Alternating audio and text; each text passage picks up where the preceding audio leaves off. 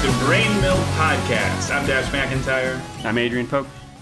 And we have a lovely podcast today. We are going to go through Donald Trump's Twitter account and do a little conversation on some of the things he has tweeted and retweeted. I will start off by saying I do not follow Donald Trump because he tweet storms a bunch of bullshit and it makes me mad to see it. You don't follow him either, right?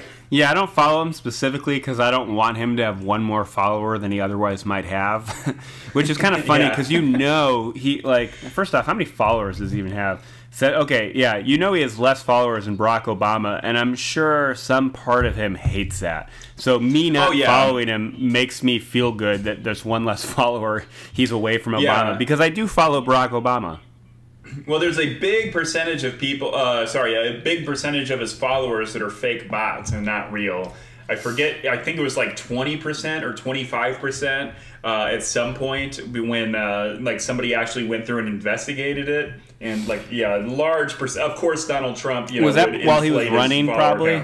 Because I assume the actual president of the United States probably gets a lot of followers. I wonder if that was businessman Trump just wanting to look famous.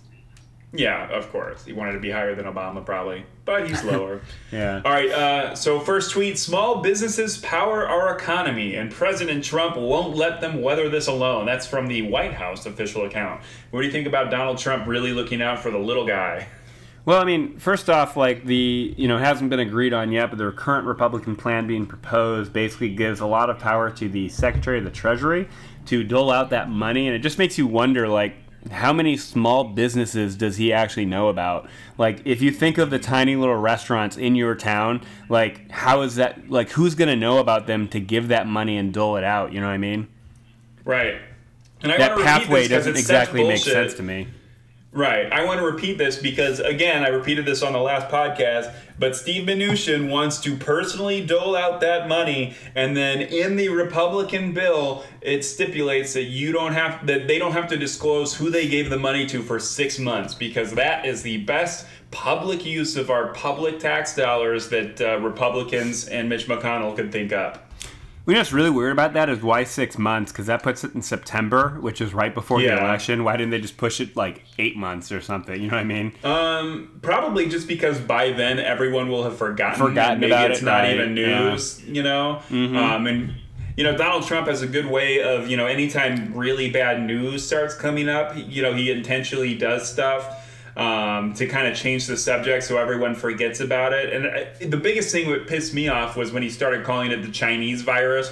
Literally, the media was setting him up for it. They're like, it's not the Chinese virus. Don't say it. He's going to say it. And then, of course, Donald Trump said it. And then we spend 2 days, in the media having to cover, he said the coronavirus. He said the coronavirus was the Chinese virus or the Kung flu. Is this racist? And it's like, no, why don't we stay? Of course, Donald Trump is going to say something racist. The news is not that he did. The news is that he's bungling every aspect of the coronavirus response. And when the media talks about dumb little racist things that obviously Donald Trump is going to say, it really is a disservice to, people who want to stay informed. And, certainly, for all the claims that the media's liberal bias, you need all of these moderate voters to hear over and over that Donald Trump is making this worse. And he's bungling every aspect of the pandemic response to the point where he doesn't even want Dr. Fauci on TV behind him because Dr. Fauci keeps saying this is worse than Donald Trump is making it out to be, and that we need to do more dramatic policies and quarantine efforts to combat this. So, just stay on message. Donald, it's like throwing out a dog whistle. It's just turning everyone's head. It's so dumb. Well, it's really another reason why it's so dumb is it's not particularly useful. It's not necessarily the worst thing in the world to highlight the fact that it came from China. However, it is not useful to worry about that right now. You know what I mean? Furthermore, if that's what your messaging is going to be about, because a lot of the conservatives, it's so transparent, is that they're basically calling it the Wuhan and Chinese virus to basically highlight the fact that this is not Trump's fault, it's not America's fault, it's China's fault, and ignoring the fact that Trump's response has been so bad, it is his fault. You know what I mean? Right.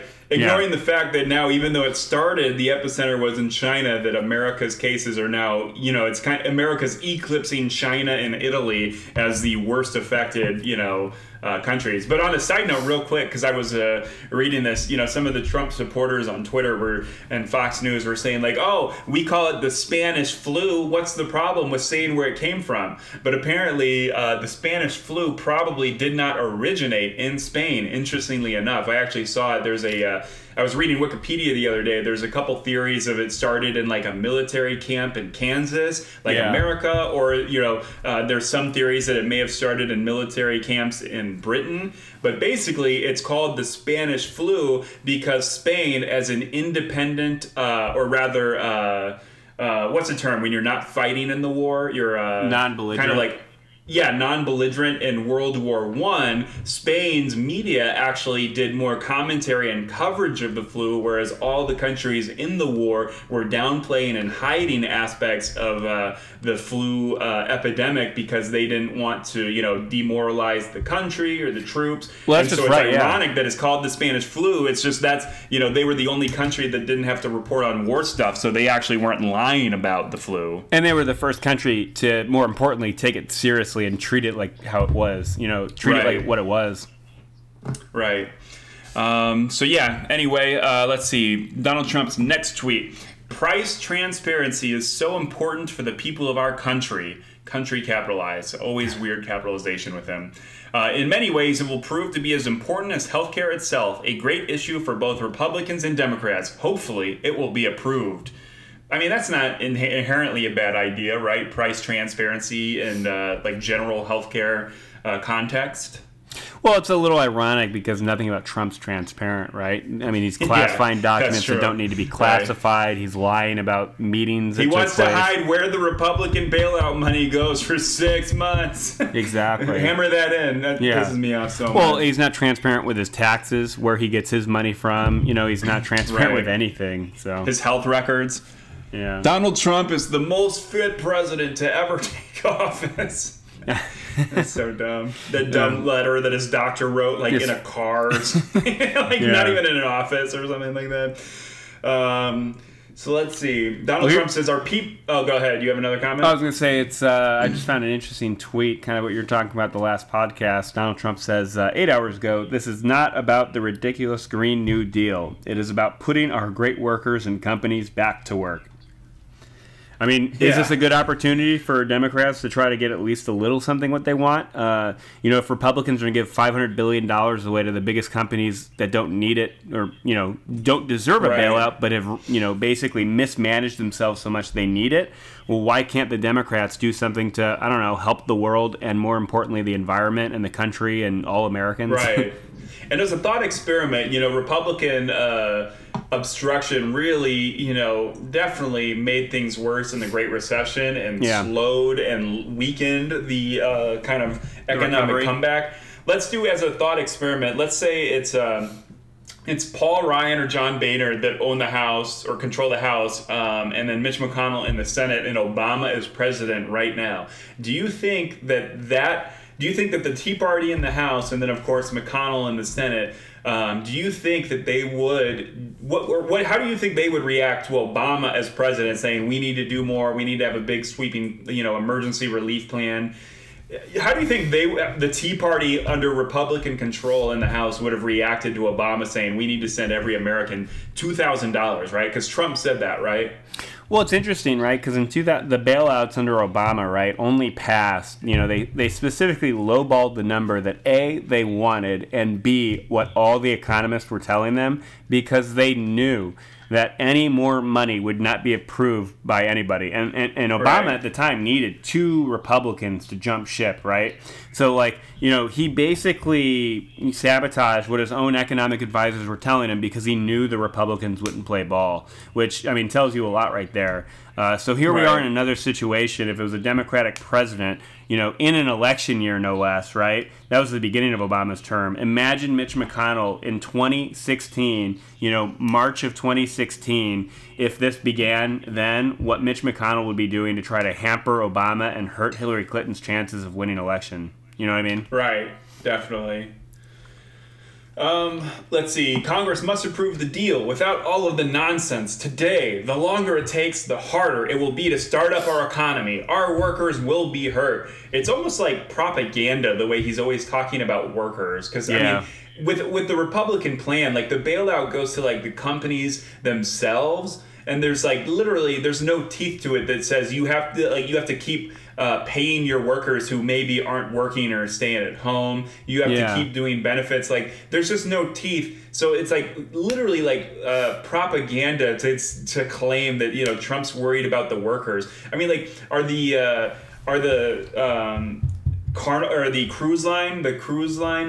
cruise ships industry, are they going to keep hiring all of these, you know, first off, let's talk about that, because the cruise lines, you know, Americans. They don't hire Americans, and they're technically not American companies because they fly their ships under like flags of Panama or the Bahamas or different countries, so that they don't have to do our labor, they don't have to abide by our labor laws or pay different taxes. So why should we bail them out anyway? And second off, a lot of people have noted that like the cruise line industry is actually really bad because all of those cruise ships where all these people are in close quarters for an extended period of time, it's like the opposite of a quarantine where you're staying away from people. You're like, you know, it's literally a petri dish for everyone's germs that everyone will get. So like from a health standpoint, it's a really bad idea to do. And it's just, you know, again, like your cruise line industry, you need a bailout because of 2 bad months of, you know, economic downswing. Do you deserve to stay in business? I mean, with all of the corners that they cut of having like essentially like slave labor, or, you know, not slave labor, but let's say sweatshop labor to be a little more, you know, kind to them. But I mean, it's not really American labor, and it's certainly not American labor standards that are abided by. Oh, yeah, for sure. And plus, like, look at the way the tweet's written, too. It says, Congress must approve the deal without all the nonsense today. The longer it takes, the harder it will be. This is real rich coming from the president.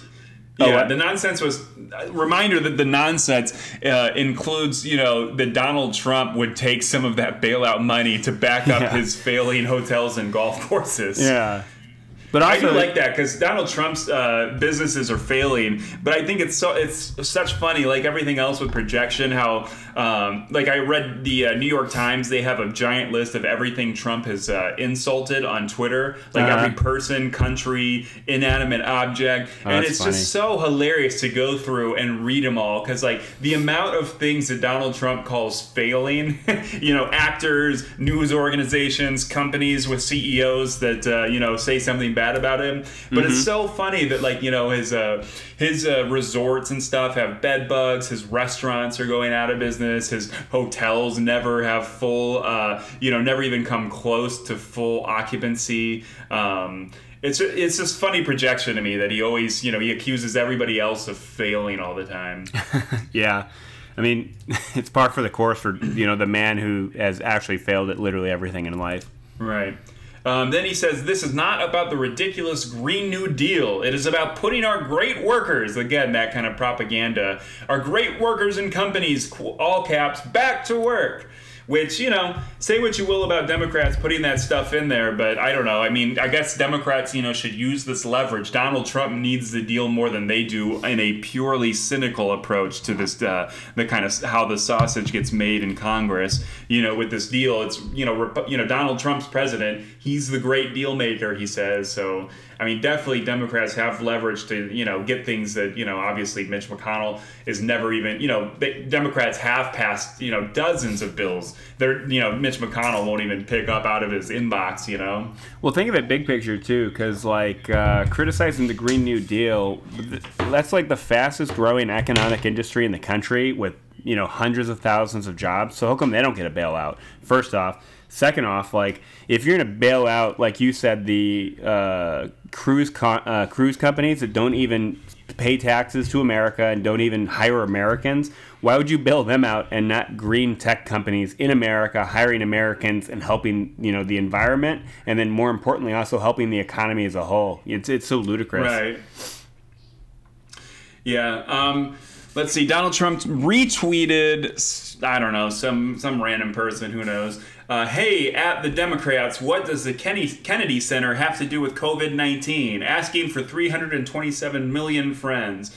And I guess that's kind of along the same lines that Democrats are extracting things. However, I haven't seen the Democratic proposal on this, but I'm just ballpark guessing that the amount of money that the Democrats have given to the Kennedy Center is like nowhere near a percentage point of the amount of money that, Steve Mnuchin wants to use as a personal slush fund to dole out to corporate friends and, campaign donors and stuff like that. Yeah. I mean, I'm imagining Democrats don't want to give the Kennedy Center a $500 billion bailout. And not tell anybody for 6 months.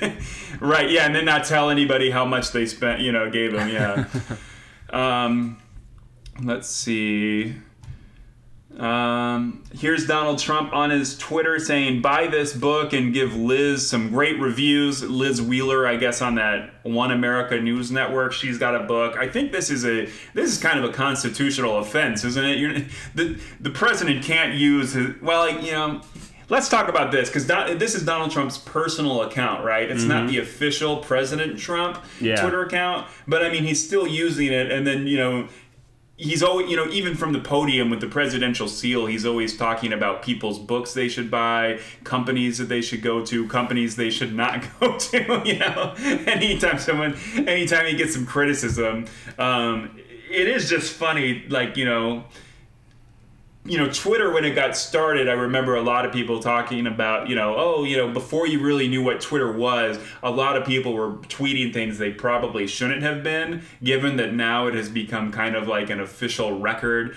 Twitter and Facebook are kind of like official, almost like public forums in many ways. Uh-huh. But it is kind of funny because obviously, Obama never did shit like this. But to see Trump be a kind of digital presidency, but in a very kind of immature, not long-term thinking way, kind of immoral or arguably kind of immoral. Yeah, certainly unethical. In a very he's using social media in a very abusive power kind of way. Right. Here's an interesting. So Donald Trump retweeted James Woods, who basically made a comment about leftists using pretext of coronavirus to push unsecure vote by mail, free for all, no voter ID anywhere for 2020 elections. And he retweeted James Woods' tweet that said, voter fraud by Democrats is the second most dangerous thing to happen to America since the virus. Is that ever? Is that more dangerous than Pearl Harbor? Is it? But I mean, what are your thoughts on the mail-in ballots? First off, what do you think? What do you think of potential challenges or benefits? Well, first off, it's is this really a leftist thing, or are states that are trying? Because states run elections, right? They run polling places, and they're basically conducted at the localest of levels, right? You go to somewhere in your city to vote. So if coronavirus is so bad and they don't want it to spread, well, they need a new solution. And, for people who like states' rights, you would think that the states wanting to do things the way they want to do them, that wouldn't be a huge leftist conspiracy, Well, do you think that they are, what do you think about the challenges of keeping them cheat-proof? Because, I mean, already, let's be honest, Republicans do that a little bit more.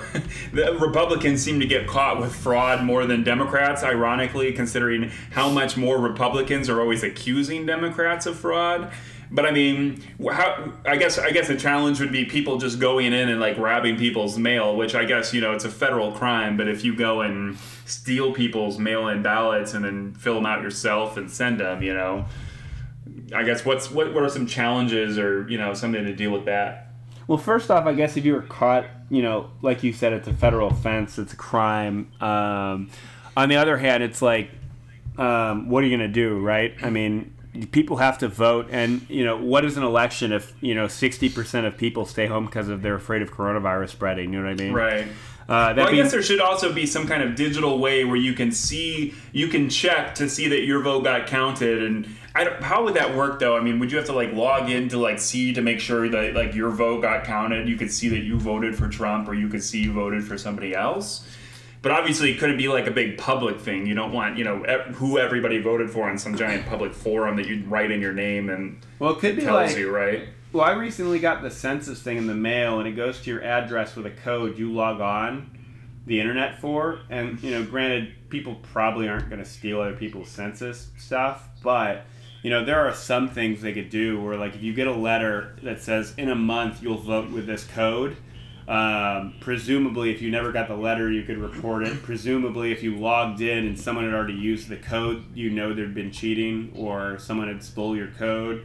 There's multiple ways to do it. You know what I mean? Like they could send out letters like a month ahead of time saying, go online if you want to vote and set up an account with a password. And then on voting day, you would just sign in. That way, presumably after a month or, I'm just spitballing here an idea, but there's ways they could make it more secure than less secure.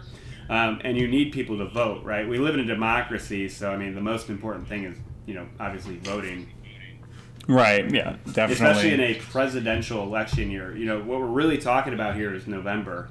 If you don't vote for a president, like, you literally don't have a president because the president and vice president's terms end, at a certain time. Right. Yeah, I guess, certainly it's a problem that needs to be solved, and I guess, verdict's still out on that one, I guess, in terms what do you think? How effective or common it'll be. I don't know, I'm just worried about, how you keep it from being, hackable, I guess, both physically and digitally online. But I also don't know enough maybe to really have that strong of an opinion either way. But just an interesting kind of topic to bring up. Yeah. Here's one. It's a Trump, somebody tweeted about her dad who died. Kind of a nice little thing about her dad, and then Trump retweeted it. A respected coal miner and great dad, rest in peace. I don't know who this woman is or how Trump knows her. Who knows? Whatever. But it is interesting to me because Donald Trump, it seems, never misses a chance to pander to coal miners, and it's just kind of interesting that in general, no offense to any of these people that I don't know in this tweet, but it is interesting to me that like coal miners have such an outsized political effect on our elections based on, Republicans accusing Democrats of, hating coal miners and coal miners just wanting their jobs, job security. And it just seems like, every time Republicans are like defending coal miners and wanting to help out the coal industry, it's usually to cut red tape and regulations that, tends to keep those coal miners alive and have benefits from their companies who are cutting every corner they can as they extract as much money out of the resource that is coal before obviously our economy switches away from coal forever. So, what's funny is looking at this tweet, the first thing that comes to my mind is I wish he would tweet like this more often rather than just tweeting fake news and lies. But it's also kind of interesting as I'm going through his tweets. That tweet is really nice and considerate and thoughtful, but it has far fewer likes, comments, and retweets as most of Trump's other tweets around it. Yeah. Isn't that kind of weird? It's not vitriolic. Yeah, it's not vitriolic. Weird. It's not criticizing, accusing, or spreading fake news and lies. And it's not nearly as popular a tweet as Trump's other tweets.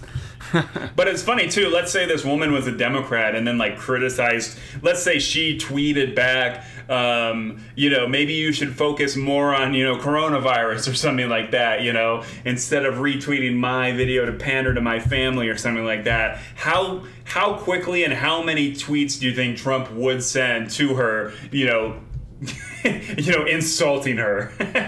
Well, it's how many times did Trump tweet, if that were to happen, how many times did Trump tweet about that Gold Star mother? You know what I mean? Oh, yeah, the he can't help family, himself. Right? Yeah. Okay. Let's see. I see that voter fraud tweet there. Well, here's one. Go ahead, go ahead. Trump tweeted, the world market for face masks and ventilators is crazy. We are helping the states to get equipment, but it is not easy. Just got 400 ventilators for New York City Mayor Bill de Blasio, work beginning on 4 hospitals in New York. Millions of different items coming. It's just frustrating because 2 months ago, if Trump had acted, you could have a company like 3M making hundreds of thousands of ventilators a week. And we're championing a win of getting 400 ventilators for one city in America. That's not a win. I mean, it's That's good not for a the win. city, obviously, but it's not a win nationwide that one city got 400 ventilators. You know what I mean? If Yeah, they're talking right. about 3 million people maybe dying of coronavirus, 400 extra Right. ventilators is going to help a lot of people, Especially because comparatively. New York is kind of like the epicenter of it in America. So yeah, 400, when they have, thousands of cases at this point, and then, tens of thousands more of unconfirmed cases because there's not enough tests. Yeah. Yeah, and then work beginning on 4 hospitals in New York. Again, what about the rest of the country? Trump could be mandating or spending money to build, impromptu hospitals around the country because, New York's hit pretty bad, but so is California and Washington and Oregon, Right. It just seems like too little, way too late. Yeah. Especially here's a bragging tweet. about on social media. Right. Here's a tweet. He retweeted someone accusing Rachel Maddow of having Trump derangement syndrome. I've been intrigued by that because it kind of goes both ways. Like Trump derangement syndrome is, Trump fans accuse liberals of having that, of being deranged about anything with Trump. But it kind of goes both ways because, Trump fans are themselves kind of derangedly, with Pavlovian insistence, saying, as much as they can that Donald, literally saying, I don't care if Trump bungled the coronavirus, pandemic response. He's still my president, things like that. Well, it's funny because Republicans do this a lot, where they act like any one negative thing about any Republican. It's the same way they look at like welfare, right? They say, well, if one person's cheating Social Security, we should get rid of it. One person's cheating food stamps, we should get rid of it. Right. They think if their president is wrong about one thing, he might as well be wrong about everything. And it's like that's not how that works. Yeah. And let's talk about, things like food stamps. One poor mother bought herself a steak on her birthday with food stamps and is getting this luxurious meal on our dime, How does that compare to this $500 billion slush fund? The welfare is really with rich people in America. It's like we throw like handfuls of dollars at poor people in America, but we throw handfuls of like $1 million bills at rich people. Well, take it to the extreme, right? So if you're going to say people on food stamps should be eating like shit all the time because they don't deserve it, then what do you say to a CEO of a company that's worth tens of billions of dollars that needed a bailout? Like, are you going to say that CEO needs to get paid what his lowest worker gets until he fixes the mess, until he picks himself up by his bootstraps? Like, why should a CEO needing a bailout get paid more than the median wage of the company? Exactly, right. Yeah, that's totally true. I think about that a lot because I love the idea that it's like if we raise taxes on the rich, I think I did a couple articles on the Halfway Post about that where it's like here's suggestions for rich people when their taxes get increased, and it's things like do you need both Hulu, Disney Plus, and Netflix? Maybe you should cut those out. Maybe you should stop eating out so much. Maybe bring a paper bag lunch, to work instead of going out. And it's so funny when you put it in those terms because it's like just ludicrous to these people who are a billionaire who has a higher tax rate to say, hey, maybe you should stop paying $15 a month on Netflix and you won't, the tax increase won't hurt you so bad. Maybe you should bring sack lunches. It's just so ludicrous. But that's the kind of thing that they say all the time. All these minimum wage workers, who will never get a raise from their company and boss unless the government literally forces them to say, oh, here's ways that like people living below the poverty line can save, like $20 a month or something. Oh, stop doing Netflix. The only joy in your life in your life stricken with poverty.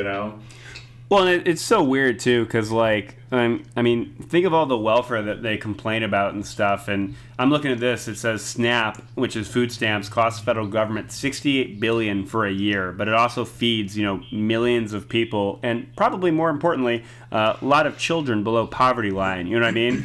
So that's 68 billion years, you could argue, is probably well spent. And then, the government at the same time right now is talking about giving $500 billion lump sum to the biggest companies in America who need bailouts. Like, you were just talking about how much little money they spend on poor people versus rich people. I mean, this is like in a week, companies would get $500 billion versus poor people below the poverty line getting $68 billion over the entire year to pay for food. Which they only are on SNAP and food stamps because those companies getting bailouts don't pay a lot of their workers very well. Right. Yeah. It's that.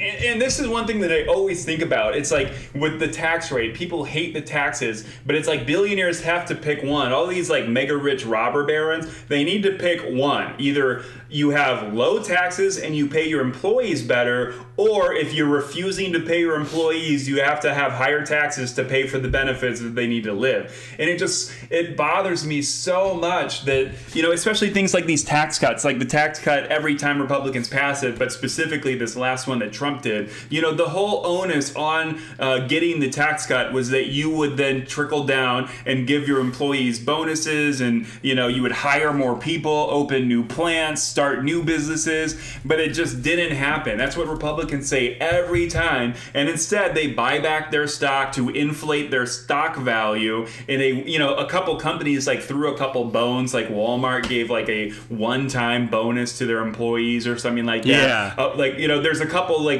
random like pennies on things. the dollar of the bailout. Yeah, right. Or the tax cut.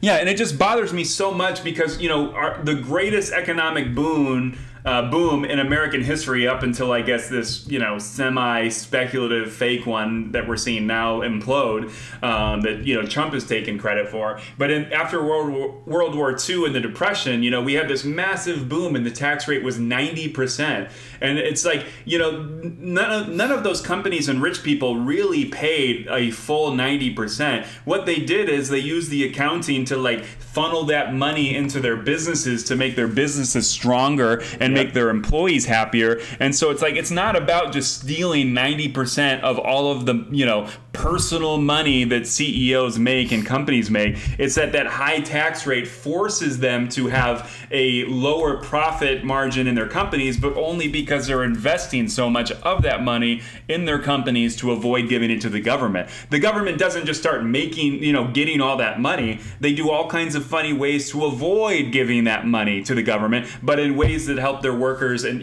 that's the actual trickle down, is like you have to spend this money on your employees as a business expense, or then we tax it. Oh, I agree. Here's something I just kind of found out that's kind of interesting going along with that is that I didn't know this, how many people were on food stamps, but for SNAP, the program gives money to upwards of 45 million people a year. Now, first thing is, how many unemployed people are there? Not that many. So that tells you there are literally tens of millions of people getting food stamps who have jobs. What does that inherently imply? That their companies are paying them so little they qualify for food stamps. I don't think, maybe this is very Bernie Sanders of me, but I think if you're employed with a job, maybe you shouldn't be eligible for food stamps year after year after year. You know what I mean? And honestly, I mean, Democrats should do this when they get in power next. They should do something like you get no tax breaks whatsoever if even one of your employees is getting money from the government, right? Why should the government lose twice, give you a tax break and lose out money from taxes that the government could get while spending some of that money, again, that they're not making from the company getting these tax breaks. They're spending it to give these benefits to people who don't make enough from their jobs to live or to feed their children. Like there needs to start being teeth to everything that we do in economic policy, because it's like we're all this time we've been under the illusion that everyone will do what's right if we give all these big rich companies and people these tax cuts and incentives and put in all these loopholes for them to not have to spend money. It'll help the workers, but it never does. Well, I mean, clearly the workers aren't being helped if they're on food stamps. And it's funny because people say our taxes are too high, we need to cut taxes, the government's too big. And it's like you could make the case that the only reason the government is so big, taxes are so high, and government spending is so high is because the government is working to help people against everyone trying to keep them down in their lives, from their company, the companies, corporations not paying them anything, not giving them raises, not giving them bonuses. Because if you're an hourly worker and you do not get a 2% raise, you are losing money year after year. Like yeah. The Fed you're literally getting pay decreases essentially every year. The Fed's goal, their stated public goal, is to have 2% inflation a year. So if you think about that, like the minimum wage hasn't gone up in like 10 years, right? It's gone up in certain states, but the federal minimum wage for a lot of people in a lot of states hasn't changed. So that means if it's been 10 years, you are getting less than, you're making more than 10% less per year than you were. And that's why there's so much welfare, and that's why welfare goes up. Is if you're making... that's a great point. Yeah. Because, imagine making, what is it, $750 federal right now? Something like that? $750. Yeah, so if it's $750 10 years ago and it's $750 now, well, inflation's hit like 13% since then. You're getting 13% less money. Meanwhile, because inflation has gone up, you're getting less money, and also things cost more. Hence why, people going on welfare goes up. And that's where your tax dollars are going to. Yeah, it's and speaking of unemployment benefits, Trump is literally trying to block, states from reporting how many people now are going onto unemployment from losing their jobs and or not getting work for this quarantine period. That's kind of interesting, isn't it? As usual, Trump is maybe not the most transparent person.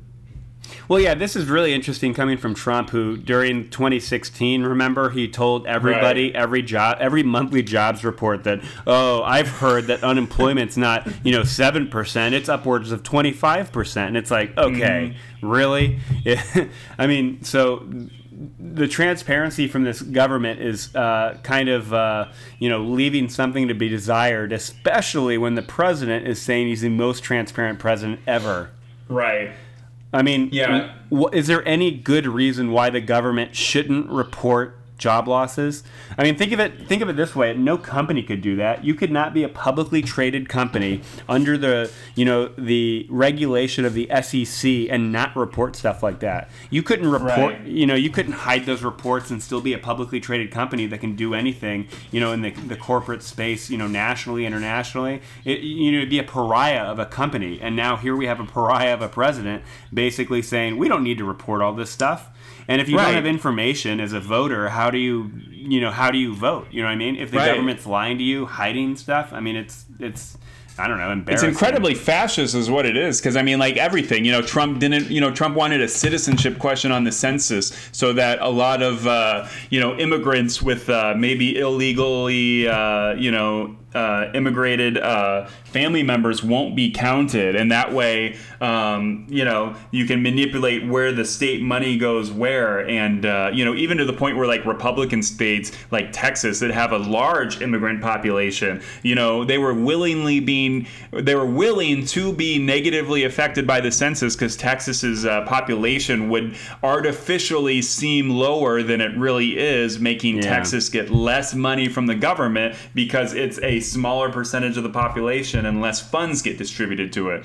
But it's the same thing with Trump, lying about coronavirus stuff now. That's like just the hallmark of a fascist kind of authoritarian leader that wants to literally hide any evidence that makes them look bad.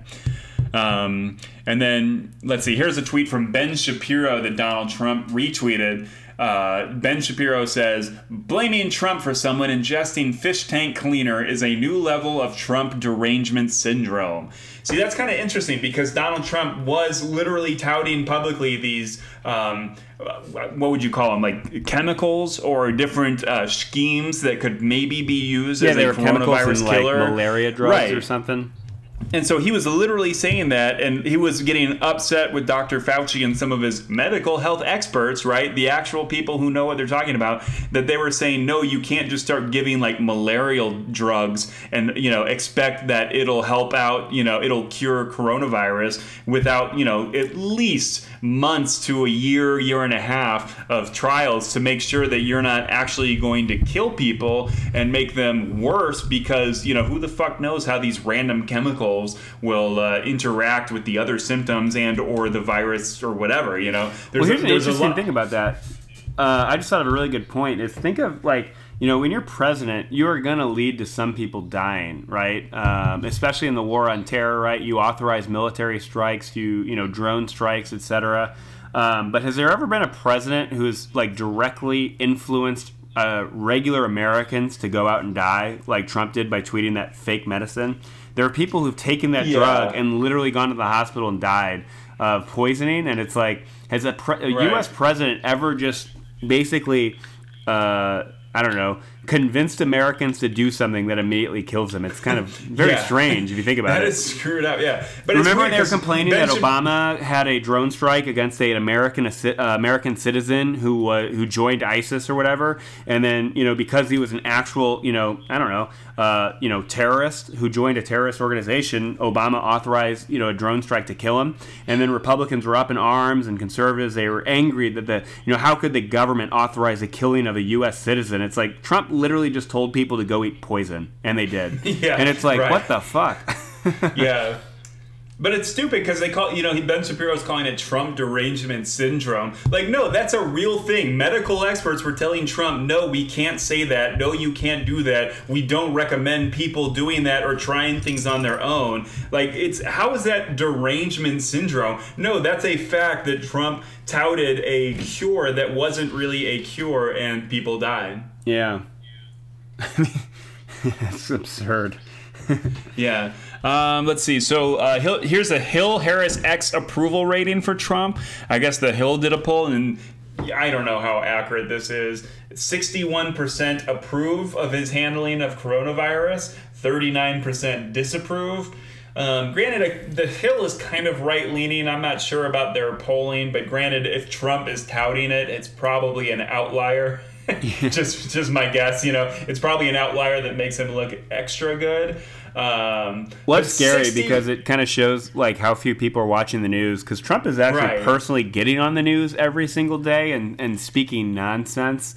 So it's sad that if people are following the news, maybe they're not, and that's a problem. But Trump has been very in the news, and it's pretty much all been negative. Taking it as real, supposing 61%, saying this is accurate, 61% of people, that means that people see Trump go on television and now are more approving of his job as president since seeing his response to the coronavirus. We'll see what happens if, so far coronavirus has been pretty mild here. Granted, we're still early on in the contagion process. So, we'll see what people think in a week or two. If the exponential growth is kind of going where it's kind of headed the last couple of weeks, then, we'll see what people think of the country's response in a month or 2 months from now. But it's just sad. Shit is about to hit the fan. Like, these next 2 weeks are going to be dramatically worse than anything that we've seen. And obviously right now it's not so bad. So you have all these, big high profile, like, spring breakers not stopping. You have all these big churches saying, oh yeah, still come here, shake hands with your neighbors. Yeah. We believe God will save, God won't let us in church get the coronavirus. So, just because we're not taking it seriously, like, shit is about to hit the fan and get dramatically worse. Absolutely. Right. Let's see. You got another tweet ready? I just saw that tweet with the approval rating you just said. Yeah, so... Yeah. Here's one. It's Trump goes, it's very important that we totally protect our Asian American community in the United States and all around the world. They are amazing people, and the spreading of the virus is not their fault in any way, shape, or form. They are working closely with us to get rid of it. We will prevail together. That's actually kind of a responsible tweet. It's a little nice that he's doing that. Although it didn't help that he did call it the China virus, and I would imagine the people then going out and committing hate crimes against Asians are probably more likely to support Trump than not, would be my educated guess. Well, there's just so many ignorant people. It's like right after 9/11, right, when people went and beat up Sikhs because they wear turbans. So it's like if you see someone in a turban, that doesn't mean they're even Muslim. Like, Sikhs are a northern totally Indian-based religion. Yeah, it just shows first off, if China did fuck up royally, which they probably did, why would you hit some random Asian dude you see on the street? Like, if he's in America living here, he's probably not a Chinese agent spreading coronavirus. Right. He's probably just your neighbor from down the street. It's just so ignorant. Let's say they are an agent and they have coronavirus on them, or they have it themselves or something. Like, do you want to get really close and hit them? Literally start fight, maybe wrestle them on the ground and spit on each other or something? Like, what's up with that thinking? But it is kind of funny too how much like our foreign policy and global affairs kind of does, I guess, maybe not, educate a lot of kind of lower information Americans, but it certainly maybe gives them an awareness. Certainly like, all these countries in the Middle East that we never knew about until we started invading them and occupying them for, 2 decades. Yeah. You kind of learn things. But it's that funny level of just kind of like ignorance that like, an Indian Sheikh person has nothing to do with like the Saudi Arabians, extremists, like Sunni extremists that hate America and then committed 9/11. But there's a guy with a turban. I'm just gonna go beat him up. Like it's not good to laugh at because it's a terrible situation. But like just the level of ignorance is certainly deserving of mockery. Well, I think you have to have some degree of ignorance and just being dumb to want to hit someone in the street anyway. Like, that's not a smart thing to do anyway. Someone you don't know. Yeah, you don't see a lot of smart people getting into street fights. Yeah, right. Yeah. But imagine if Trump tweeted stuff like this more often. Hate crimes are on the rise. Hate groups are, getting more and more members. The KKK is at a resurgence. Neo-Nazis certainly feel emboldened to go out in public and parade, sometimes wearing Donald Trump-esque golf clothes they did. You can't ignore the fact that it's a good sentiment, and I'm hoping his staff is coming to him and telling him about the president doesn't know someone got hit in the street, but it's good that the staff is going to him and saying we need to say something about this. However, he's still the same guy who claimed he personally saw Muslims cheering in the streets after 9/11, which was a complete pants on fire lie. Didn't take place, didn't happen. So it's like Trump is still kind of a moron. Yeah, here's a good tweet. Trump in all caps says, "We cannot let the cure be worse than the problem itself. At the end of the 15-day period, we will make a decision as to which way we want to go." All in caps lock. So he's really itching to end the quarantine after the 15-day period, which of course the 15-day period is relatively arbitrary considering that right now the quarantine efforts from a small handful of states are not actually slowing down the number of cases we get every day and not really helping the problem. So it's kind of arbitrary to say, okay, like, I don't know where we are in that 15-day period in Trump's mind, but I mean, like, how do you justify, let's say in like a week and a half or whatever, if that's the end of the 15-day period and things have started to go exponentially bad for the pandemic spread in America, you're going to, again, he says, we can't let the cure be worse than the problem itself. And of course, to him, the cure would be, the quarantine that keeps stock prices down and, keeps hurting the economy. Well, it's a really complicated and arbitrary number because 15 days is within, think of the lifespan of an infection, right? You can get it and then not be symptomatic for days, right? So if you're talking about a 15-day period, you get it, you're unssymptomatic, you have it for a week, and then on top of that, you can still pass it for like more than 2 weeks after you have it. What about that says, yep, 15 days, we're good. All things are, fixed. Right, yeah. Here's one. Trump retweeted Senator Rand Paul. This is a tweet from his staff, I guess, because it's in the third person. Senator Rand Paul has tested positive for COVID-19. He's feeling fine, is in quarantine. He is asymptomatic. He was tested out of an abundance of caution due to his extensive travel and events. He was not aware of any direct contact with any infected person, but a lot of people in the media are pointing out that, he's been doing a lot of public things like going to Congress, sitting in the Senate, going to the gym, and swimming in the pool, and, infecting who knows how many people. Apparently, he didn't even tell his staff that he had gotten tested. So, I mean, is that kind of like a perfect example of libertarian fuck everybody but me, I don't give a shit? Kind of mentality. Not taking precautions, and on top of that, like, it's just so.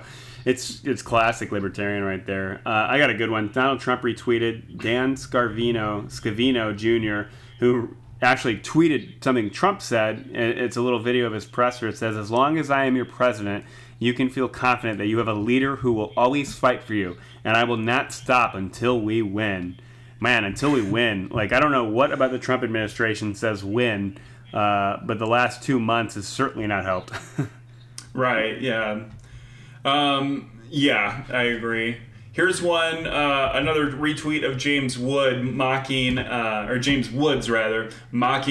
Biden. And I don't really care what the tweet says. It's kind of stupid to repeat, but it's an interesting idea because Joe Biden has been relatively quiet and hasn't been he's kind of been absent from the debate. What do you think about that? Like, I personally think that's kind of a strategic error. Trump is literally tweeting about Joe Biden being stupid, and, he's got a hashtag there, Wuhan coronavirus. So, I mean, he's kind of politicizing it right there. Obviously, Republicans will accuse Biden, if he says anything negative about Trump, of politicizing this pandemic. But, I mean, don't you think Joe Biden should be, everywhere right now? He's pretty much the presumptive nominee. It's very statistically likely that, he's got a lock on the nomination. Shouldn't he be offering an opposing perspective or viewpoint or, a Democratic, mouthpiece, I guess you could say? I mean, I don't know. I mean, he hasn't been saying much. Hopefully he doesn't actually have coronavirus secretly. Well, that's an idea, yeah. Yeah, I have no idea. But yeah, you would think he would... I don't know. It's a weird situation. Like, you wouldn't be criticized. Like, let's say 9/11 happened right now. I don't think it would be appropriate to be criticizing Bush all day, every day, I think to some degree, they're just watching the administration. I mean, in a normal situation, the government should be doing its job regardless of who's president. And the president should be doing a job, even though this one's not. But, I mean, puts Biden in a weird kind of spot. Yeah, but don't you think Biden should be at least saying, hey, this is what we need to do and what we should do and what I will do? I mean, certainly it's a good idea for him to be passing on, maybe just, I mean, obviously Dr. Fauci would probably be more in line with a more progressive, proactive, effort that Democrats would want rather than this, let's send everybody back to work ASAP to get stocks back up, Yeah. So, I don't know. I just think this is a missed opportunity. Biden's kind of hidden from view right now. Hopefully that's not a bad indicator of Joe Biden's, of him taking a laissez-faire, phoning it in kind of throughout the campaign. Because, Joe Biden's actually really, really lucky that he's won it. I guess we can say he's won it. Unless something drastic happens, he'll pretty much be the nominee, but way earlier than Obama or Hillary Clinton were in 2008 and 2016. Yeah. They were still fighting the primary into June. Yeah. So Joe Biden has been super blessed with all of this time to, really start setting the tone and, painting Donald Trump a specific way. And not that you should politicize this virus, but certainly it would be politically advantageous to, point out all of the things that Trump is, I guess, objectively bungling and failing at right now, right? True. You make some good points. I don't know why Biden's being quiet. Yeah, missed opportunity. I have seen a lot of people, Bernie supporters, think that, Biden will lose just the same as Hillary. They think that Biden is he's got all of the same politically liable votes that Hillary had. He's kind of very centrist in a lot of ways when the soul of the Democratic Party is maybe a little more to the left of Joe Biden's, whole career in aggregate.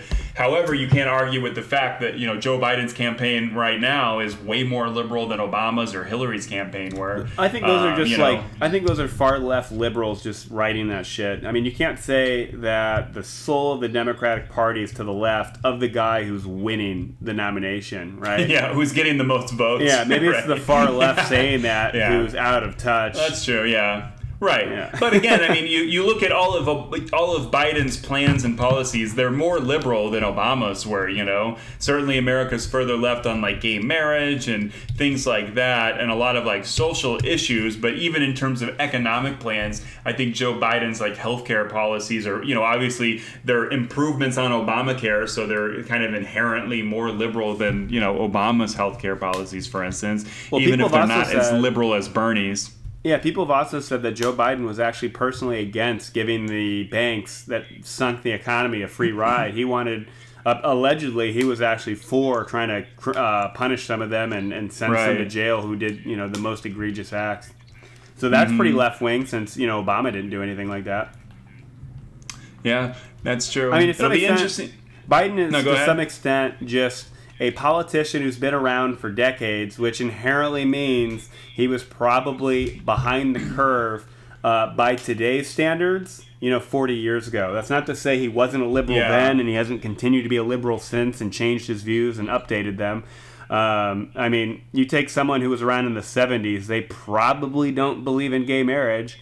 That doesn't mean in 2020 they haven't changed their mind, but to go back 50 years or 30 years, whatever it is, and say, you were wrong about this doesn't mean that they're still wrong about it or that, they're not the liberal we want and need right now. Yeah, and I hate that there's such a lack of context in conversations like that. Yeah. Like, a big thing with Biden is that he was friends with these segregationists. But, I mean, like, go back and look at the Senate in the 1970s. I am sure it was filled with a bunch of people who had been, in Congress 20 years themselves and were, they were way more liberal in the 70s than they had been in the 40s or 50s when maybe a lot of those senators and, representatives had taken office in the beginning. And granted, it's just, a lot of Southern conservative states obviously probably had segregationist sympathizers. And let's say in the 70s that there were like 12 of them. And if you're a senator like Joe Biden was back then, obviously you're going to work with your colleagues, even if by today's standards they're especially kind of like morally grotesque, but everything in context. It's like the Hillary got beat up so bad, and Biden will be beat up as well, I'm sure, about his gun votes in the 90s.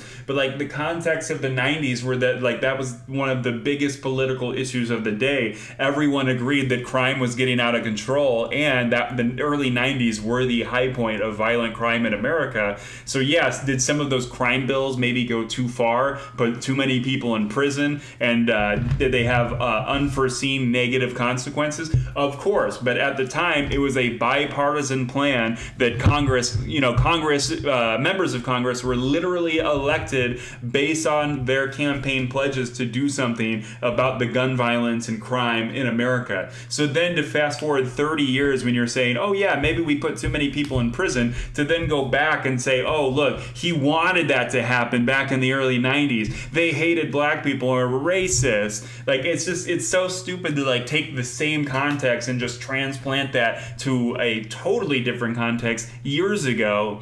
And I don't know. What do you think? Is that a liability for just politicians in general who stay in Congress forever and then run for president? Like, certainly the way.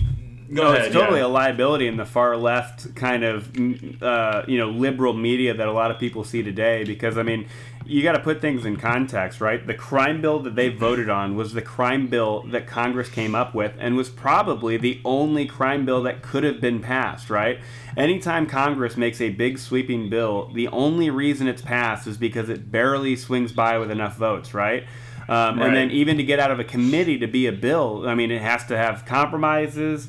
And then on top of that, like, the Joe Biden back then wasn't voting for that bill to put more black people in prison. He was voting for that bill because it's what Congress came up with, and it was that or nothing. You know what I mean? So, like, it's an unfair comparison, or, I guess, unfair characterization of Biden's beliefs and views, especially when they were 30 years ago.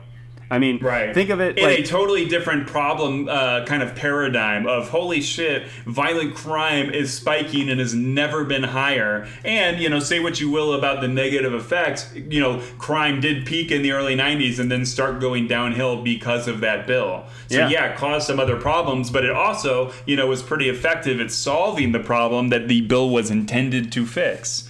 Yeah. Granted, we should have done more to stop some of the negative effects of it in the years between 1993 or whenever we passed it and then 2020. But yeah, it's just kind of stupid to, especially for liberal politicians to kind of team kill their own Democratic candidates because they are not as extremely liberal as the most, quote, woke person on the far left. I mean, team kill is kind of like what, the far left is doing to everybody who's not Bernie to some extent, right? Right. I hate that because Donald Trump will be not left at all. Donald Trump is a fascist who will get more fascist now that he survived a impeachment attempt, and if he gets reelected and literally has 4 more years of doing whatever he wants and staying out of prison because he knows he'll go to prison for fraud if he stops being president. His mindset and his cartoonish fascist character traits. How is any Bernie supporter going to really be happy about Trump getting those 4 more years of increasing fascist mental instability and general, just incompetence? Like, how is that good for the America you want to happen via Bernie?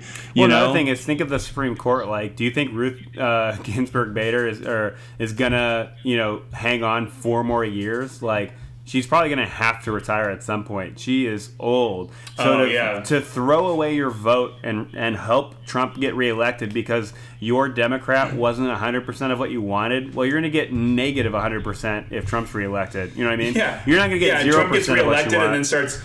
and then Trump puts his ICE detainment camps for immigrants into housing socialists and let's be real. Deems his enemies. Yeah, let's be real. Biden is a Democrat and he's liberal. So to say that you would rather get the opposite of anything you want compared to getting only 65% of what you want is kind of ludicrous. Right. And I'm super liberal. I voted for Bernie in the primary. I would have much rather have had Bernie face off against Donald Trump in 2016. But all of these Bernie supporters who are saying things like Joe Biden is just as bad as Trump, or, Joe Biden will be worse than Trump because, socialism will be set back even more. It's like, no, you are being an idiot and you're butthurt about your favorite candidate losing. But this is politics. Politics is a process of making sausage and passing it into a meat grinder of all kinds of compromises and special interests. And the outcome that you finally get in nominees and legislation and things like that, maybe not pretty, maybe it's not the most beautiful thing, the most idealistically or ideologically pure thing for your taste, but that's politics and you have to deal with it. And it's a matter of getting some of what you want versus none of what you want. And it makes no sense for all of these Bernie supporters to hate the Democratic Party with such zeal because the Democratic Party overall is slightly more moderate than they would like. That's just team killing. Yeah. I mean, there's nothing else to say about that. It's just team killing. Yeah. And nobody likes a team killer. No one likes a team killer, right? Well, here's another good tweet. Donald Trump retweeted Mitch McConnell. Mitch McConnell says, laid off workers cannot wait. Struggling Main Street businesses cannot wait. Our hospital and health centers cannot wait. This crisis is moving fast. The Senate is here. We are working and we need to deliver. So I want to really quick break this down because Mitch McConnell says laid off workers cannot wait, but he made a stupid bill that Democrats would not pass, right? Mm-hmm. Then he says struggling Main Street businesses cannot wait. His plan is not, how does that help Main Street businesses? And that's it's like a dumb propaganda term that everyone's saying Main Street. Yeah, it's double speak. It's double speak because the bailouts are, if Boeing and Delta and United Airlines get bailouts, how does that help anyone on Main Street anywhere? Right. How does that help? Yeah. And then he says our hospitals and health centers cannot wait. Republicans hate hospitals and health centers. The only thing keeping especially rural hospitals and healthcare centers open was Obamacare. And Republicans have been trying to destroy it for, the better part of a decade now. They tried to obstruct it. The only reason that that conservative voters who vote Republican routinely have a hospital within like 200 miles of where they live is because of Obamacare giving money to all of these rural hospitals and stuff, and then the people who live there having access to a government plan that will give them health care. It's not just Obamacare, it's just government spending in general. Yeah, it's a whole host of liberal things, but specifically in the last 10 years, Obamacare has done more than anything else. Certainly anything more than a Republican policy has done to keep rural hospitals open. What's funny is think about it this way. All of this money that go to these rural states, like think of how much of that money comes from California. Like how much money from poor red states literally just comes from a bigger blue state. California and New York lose money being in the union. Yeah. It's like literally a bad business deal for them to stay with. It's like, if like Walmart took in a bunch of failing companies and was just constantly bailing out failing companies. Like if a president actually governed like a businessman, he would cut out Alabama, Mississippi, Louisiana, Idaho, like all of these really red state, poor third world states. If you ran it like a business, they'd be like, okay, sorry, you're bringing down our bottom line. You're a drain on our resources. You need to go make your own country. You're no longer American. That's hilarious. Well, another funny thing too is think of everyone who complains about Greece and the European Union. Greece constantly needs bailouts. They're having problems. They're not fixing their problems themselves. Well, we have a lot of Greases in America. Most of the South is Greece. And it's not one time or two time bailouts when things get really bad. It's every fiscal year the American budget gives money from rich states to poor states so that the poor states don't go back into the developing world. Yeah. In many cases, like states like Mississippi and Alabama already are developing world like states in many like health statistics, things like that. Child mortality, it's like the worst. Child mortality is a really strange one because think of it this way: if you are super against abortion and you think all lives are precious, what do they always say, like all lives matter, right? Well, if you really care about that, well, you should care about abortion, but what about the state that has 3 times as many babies die than other states? Like, what are they doing wrong? And it's been like that for like 15 years. Yeah. With no improvement. Yeah, or what if a state has its child mortality actually go up? You know what I mean? Like, instead of going down. Should they call for the governor to be fired immediately? Yeah. Should he not be reelected? Right. How is it pro-life for all of these red states to turn away free government money through Obamacare and Medicare expansions to, take care of these pregnant women who then die and then the babies die? How is that pro-life to not give a shit because, you're pro-market, on healthcare and things like that? It goes back to your earlier point because, yes, there are legitimate reasons why some states have different child mortality. One of it is how rural it is, how urban it is, where the people live, what are the medical providers like and where are they at. But again, a lot of states only have medical providers in rural areas because of things like Obamacare, Medicare, and big government spending. Mm-hmm. That's a good point, and I really think Democrats should heighten that it's so much of government policy as championed by Republicans is not pro-life, it's not pro-families. This bullshit term Main Street, we've talked about this before, but it's just Republicans in rural areas and poor rural areas have been ruining their lives voting straight Republican for like 4 decades. It makes no sense. Reagan didn't improve their lives, it made it worse. The debt got worse, prosperity started going toward the upper elites and robber barons, and it's only been getting worse. George W. Bush didn't really do anything. He wrecked the economy and started the Great Recession. Only Democrats have gotten into increasing kind of medical stats across America, expanding health insurance, making regulations that your companies can't kill you at work or avoid paying you if you do get, I mean, we could just literally go for hours and hours on all the ways that Democrats, want to help, especially poor people who, probably disproportionately live in conservative rural areas. Well, I got a perfect example for you. I have a perfect example for you. So on Highway 13 on the eastern shore of Virginia, when you're driving up kind of towards Philadelphia, there's this tiny little town, and it's just you drive right through like the center of this tiny little town, and all the businesses are either boarded up and closed or look like they're struggling. There's tons of literally abandoned, dilapidated houses and barns and stuff right on the highway. And in the middle of the town, there's a sign that says "Vote Republican," and it's like, what have Republicans done for that tiny little town the last 50 years? You know what I mean? Right. Without the federal money spending, like if you have that much dilapidated housing, you're probably, the odds are good that your county has a higher percentage of people on food stamps and other welfare than other counties. And it's like, who supports and wants to pay for that welfare? It's Democrats. Who wants to help, the government step in and help rural, less developed areas of the country and bring them up to speed with the rest of the country? It's Democrats. Republicans would say, we want to cut all that welfare, we want to cut all that spending, and we want to cut taxes. It's like those poor people in tiny towns like that getting an extra $800 a year is not going to help them, get to the next economic level. Right.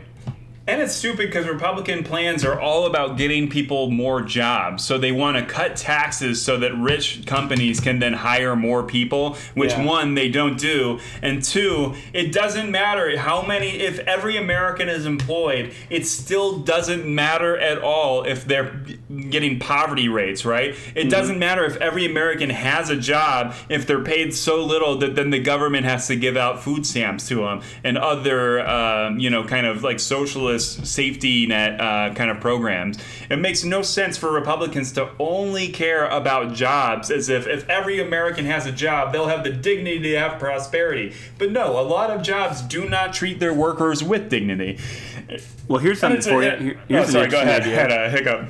Republicans always say, they criticize liberals as wanting to make slaves of people. They say, liberals just want to get everyone on welfare so that they're liberal slaves. And it's like, wouldn't you be more of a slave if, like, you get minimum wage of $7.50, never get a raise, and can't afford anything, while inflation is making everything around you more expensive? Like, you're a slave to the shitty job you have. Like you never said, get while ahead. 2% inflation goes up every year, and you never make a pay increase, a wage increase. Meanwhile, Democrats want to raise minimum wage and increase your money. That's the only way you're going to get a raise. You know what I mean? If you're working for Walmart in a tiny little town, you're not going to get a raise unless the federal government tells Walmart you have to pay them, more than $8, $9, $10. And it's not even really free market, because on these small towns, Walmart came in and ruined every other store. So there's not other jobs you can get. Walmart came in, intentionally lost money on all of their products until all the stores around them went out of business, which, that's not really a good free market thing necessarily. It's not really good for the free market when giant monolithic companies can intentionally lose money for an extended period of time to ruin the actual free market. And then, it's the same thing with Amazon. Like Amazon, Uber, Lyft, a lot of these digital companies, their business model is to lose money long enough where there's no longer competition, and then you make money. And so it's not really free market when you're just being backed up by stock valuations and people giving money to get those profits when you eventually do become the monolithic only company in town, or the only company in your line of work doing things. I don't think that's really what free market enthusiasts mean. I don't think that should be allowed. And certainly, like Jeff Bezos with Amazon being so big and taking over, now he's getting into like grocery stores, and he's kind of like supplanting all these other industries that aren't just like he started selling books, but now that he's doing this in so many industries, what do you do with all of those workers who lost all those jobs, and business owners who lost their businesses because they just can't compete with with, again, a company that intentionally loses money to drive everybody else out of business. Like, I mean, certainly that's a person like that needs higher taxes, right? The person intentionally losing money to destroy the rest of the American economy, so that he's like the mono deity of American free for all capitalism. Yeah. I mean, yeah. No, I did say I saw this thing. It was talking about how really much of our ethos about the economy is kind of like a relatively new modernist like bullshit thing, because it was talking about how Americans, we get like 2 weeks of vacation that most Americans don't even use every year because they feel bad about taking time off and things like that. And it was saying how really if you go back to like feudal peasants, that they had more holidays, more time off, that like, after the harvest, they didn't really have to do that much work, and they were always getting bigger celebrations and carnival, developed from, all of these peasants, like getting mad and not really being good workers if they didn't get a lot of like, I don't know, maybe like proto benefits or something you could call it. Like, I have a lot of strong opinions on this. Feudal lords. Yeah, I have a lot of strong opinions on this. The first off is that, like, people need vacation, obviously, to recharge, and the idea that it's a terrible work culture we have in America where, you have managers and CEOs and big level executives tweeting things like, well, if you're not prepared to work at home, well, you don't have what it takes to work for, and it's like, no, like, in my opinion, if you need to work from home or work on vacation or, work outside of normal hours, it is a failure of leadership and management of the company. You know what I mean? If you have X amount of workers and you have X amount of work, it is your job as a manager to get that work done in a certain amount of time in a certain, a normal amount of hours. If you constantly need all of your workers to come in overtime, work on their holidays, or not take vacations, like, that is an absolute failure of management on your part. Like, you are part of the problem. You know what I mean? That's actually a really good idea. Yeah. Yeah, because think of it this way. A normal work week is 40 hours. If the person can't do it, you either need to talk to the worker and maybe see if they're somehow, doing something inefficient, or he needs help. And if you want that work done, you need to allocate more time, resources, and people. You don't need people to work on their vacation or not take vacation because you couldn't manage to get something done. Because essentially, if an executive tells a manager, I need X, Y, and Z done, it's a manager's job to get it done without ruining people's vacations, making them work overtime, or keeping them from even wanting to take a vacation because they're so far behind. If you're behind, the manager's at fault, not the worker. You know what I mean? Right. I'm not saying workers are perfect. Obviously sometimes people need a strong manager to tell them to work more efficiently, or another thing a manager can do is just come up with efficient ways for people to do things faster.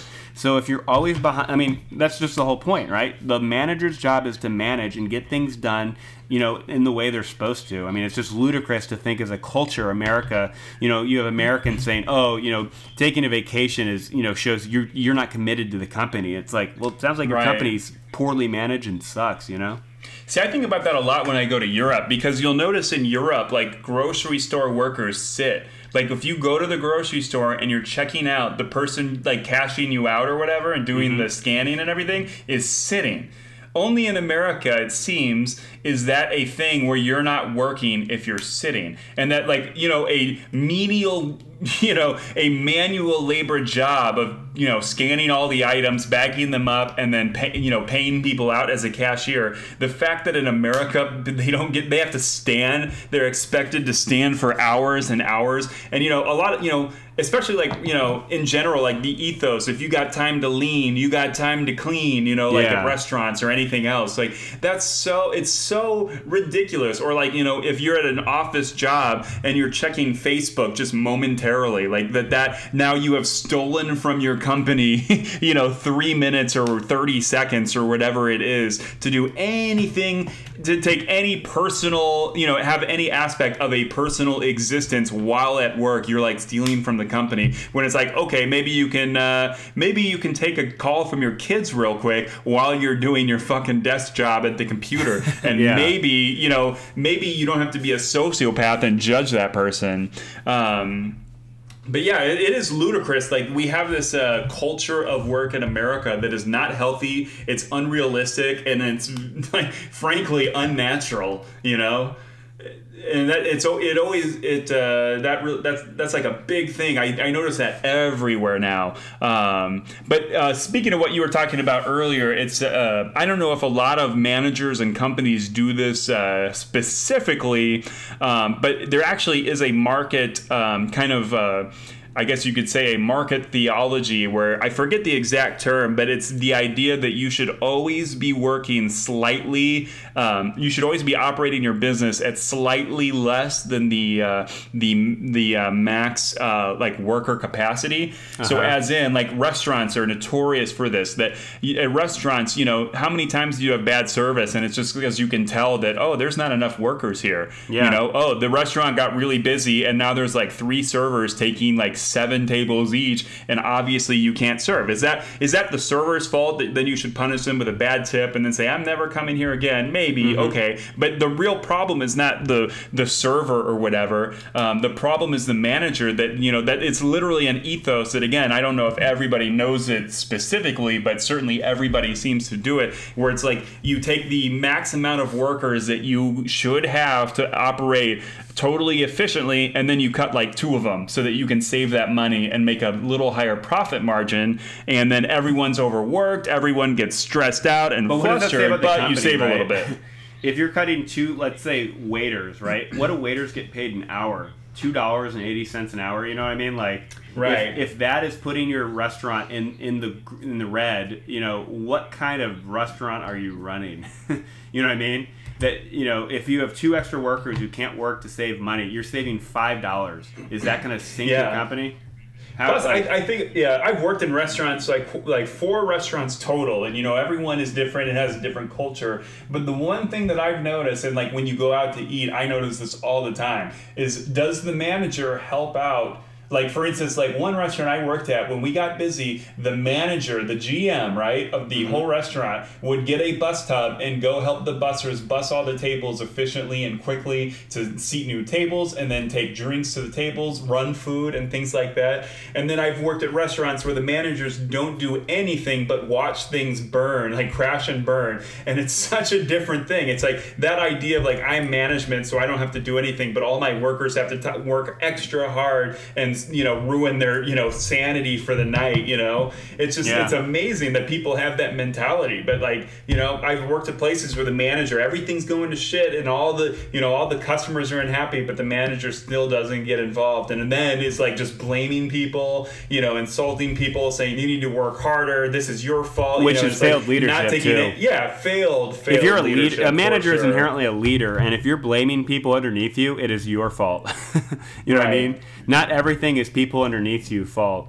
The same thing, and I was going to say, another thing that really irks me is when, people like to say that even if you're on vacation, you should be available to work if something comes up. And it's like, if people, let's say you have 2 weeks of vacation time a year, right? So if you can't go a week without a worker there, like what kind of company are you running? You know what I mean? If your worker is that important that you can't go a week or 5 business days without him there, like what does that say about the manager? What does that say about the company? And you know what I mean? Like, right. Like that one worker couldn't just tell one other coworker, hey, if this happens, do this. Bye, I'm going on vacation. You know what I mean? Like, I think of that like, in the military, that's exactly how things are done. Like when, it's not perfect, obviously, but if you're going on leave, like you will tell someone how to do what you do that's important so that when it happens, they can just call a number, they can ask someone, they can get something done while you're on leave, because when you're on leave, no one's going to call you and ask you to do something. So it's a very different culture nice. Which is funny because that's like the military and it's not what you'd expect, but like I don't know. When I was on deployment, like we were all reading these like leadership books written by like ex-Navy SEALs and admirals and stuff, and old Navy captains, some Army generals. And it's funny, it's like you have books like Extreme Ownership, and it's like if you're gonna really do something and do it right, like you need to not just own it, but you need to like have extreme ownership of it. And like if you're gonna run a company that can't go with someone making $2.50 an hour, is that going to sink your company? Or is someone taking vacation going to ruin your operations or, your project? Like, what kind of company is being run? You know what I mean? It's so perverse. Exactly. Yeah, I think about that all the time with the restaurant industry because if anything has turned me into a socialist sympathist or sympathizer, I would say, it was working in restaurants and just seeing, what's more free market than a restaurant where you don't even get a wage? You're literally getting tipped. It's like you're getting donations for, it's like charity, literally. You're getting paid from charity, so. Which is really weird because that's not the free market if you think about it. That's not a capitalist system. You're not even getting paid for your work by your employer. You're getting paid below the minimum wage. They made a law saying we can pay these people less than minimum wage. That's not capitalist. Yeah, it was in 1991, our year of birth. 1991 was when the minimum wage for restaurant servers got disentangled from the regular minimum wage. So weird. Yeah. Well, anyway, we're at about an hour and 23 minutes. I think my throat's starting to hurt from talking so much. You got any last thoughts? Yeah, right. You got any last thoughts for this podcast? No, I think we got a lot of beefs out there. Yeah, a lot of beefs. Right. All right. Well, thanks for listening, everybody. I'm Dash McIntyre once again. I'm Adrian Pope. And check out the Halfway Post. That's my beloved satire website. I've been writing a lot during this coronavirus quarantine, and I hope it brings you as much enjoyment reading it as I get out of writing it and coming up with ridiculous things for Republicans. Thanks for listening, everybody. Enjoy the guitar solo.